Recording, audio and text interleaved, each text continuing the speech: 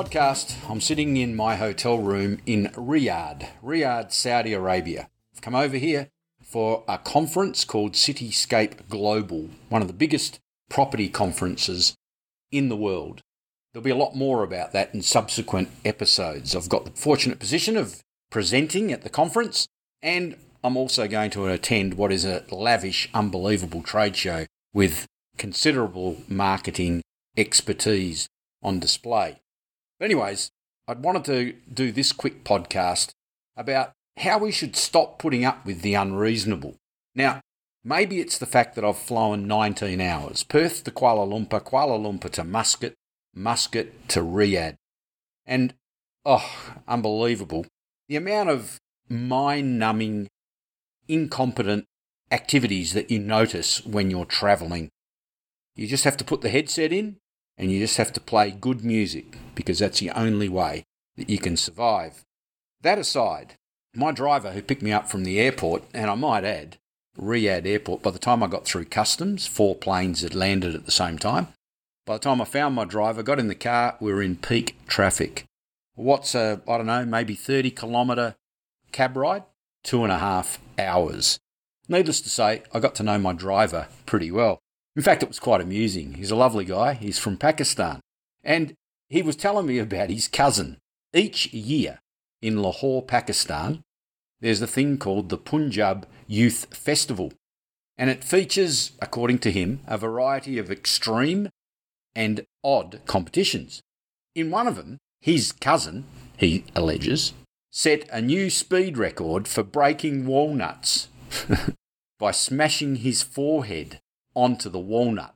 Right? The walnuts are all lined up on a table, and there he is going from walnut to walnut to walnut, smashing them with his head.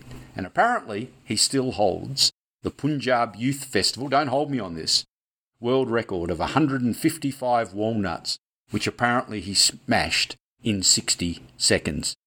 Now, that's all according to my Pakistani driver from the airport to my hotel. Anyway, it got me thinking. His cousin might hold the world record for fast walnut smashing. I think I hold the slow record for banging one's head against things. I mean, one thing I've learnt in most of my business life, and that is I do everything really to try and avoid friction. In fact, if I've got friction, things that are a little bit testy, things that are a bit mind-numbing, things that I just don't see the logic in, well, I allocate a small amount of time just to get them all over and done with in one hit. That's my tactic for partitioning my life away from head-banging type examples. But I can take that even further, and that is try and avoid getting myself in friction circumstances in the first place. So, for example, I recently declined a potentially high-value client, a whale, from a friend who was referring that client to me because I just had a vibe, and I gently explained that I wasn't interested, in particular because this is a big, dumb company which I know inevitably will be run by committees.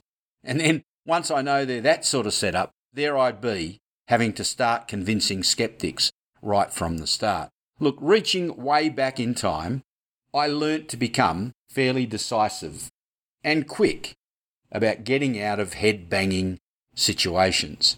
A guy I worked for, an unbelievably successful guy, I loved working for him, inevitably he sold his property development company to a big publicly listed Australian company. I went along with the sale.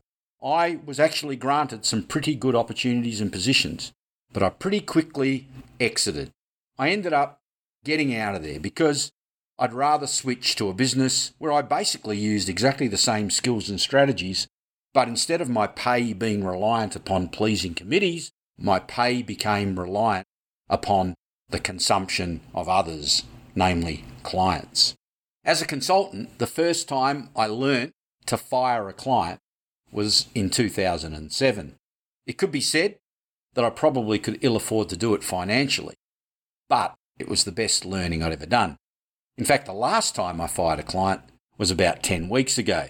I haven't had to do it that often since 2007. But, true, no matter how cautious, no matter how tough-minded, how avoidance-minded, however swift sword swinging, in a broader sense, every once in a while, I end up being in a situation where I'm banging my head up against a wall.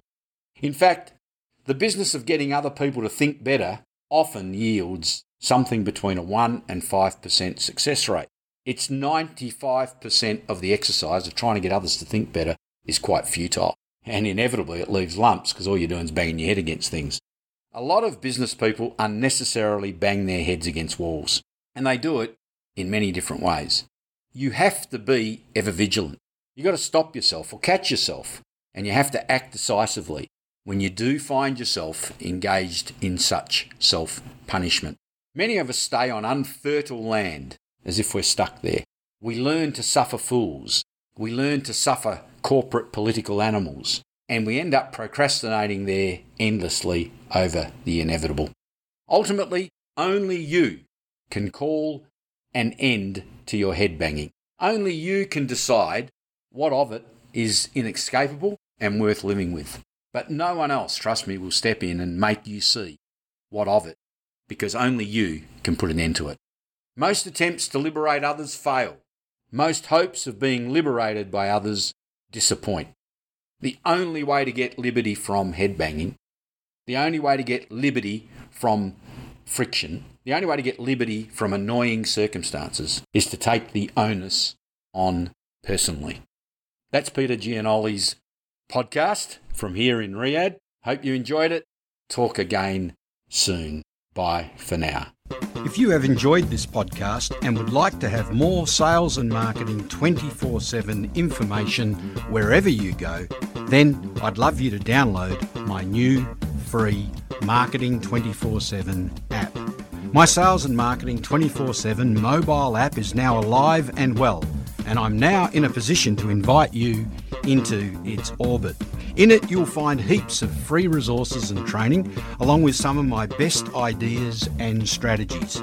Over time, I'll also be making all of my training courses available in this mobile app format, as I know a lot of you are glued to your mobile and would enjoy learning things in whatever the strange places there are that you take your mobile with you.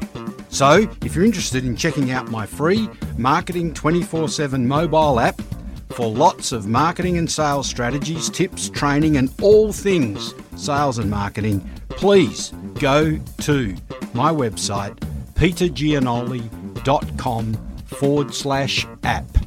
That is petergianoli.com/app, being APP. Download the app and all the information will be yours.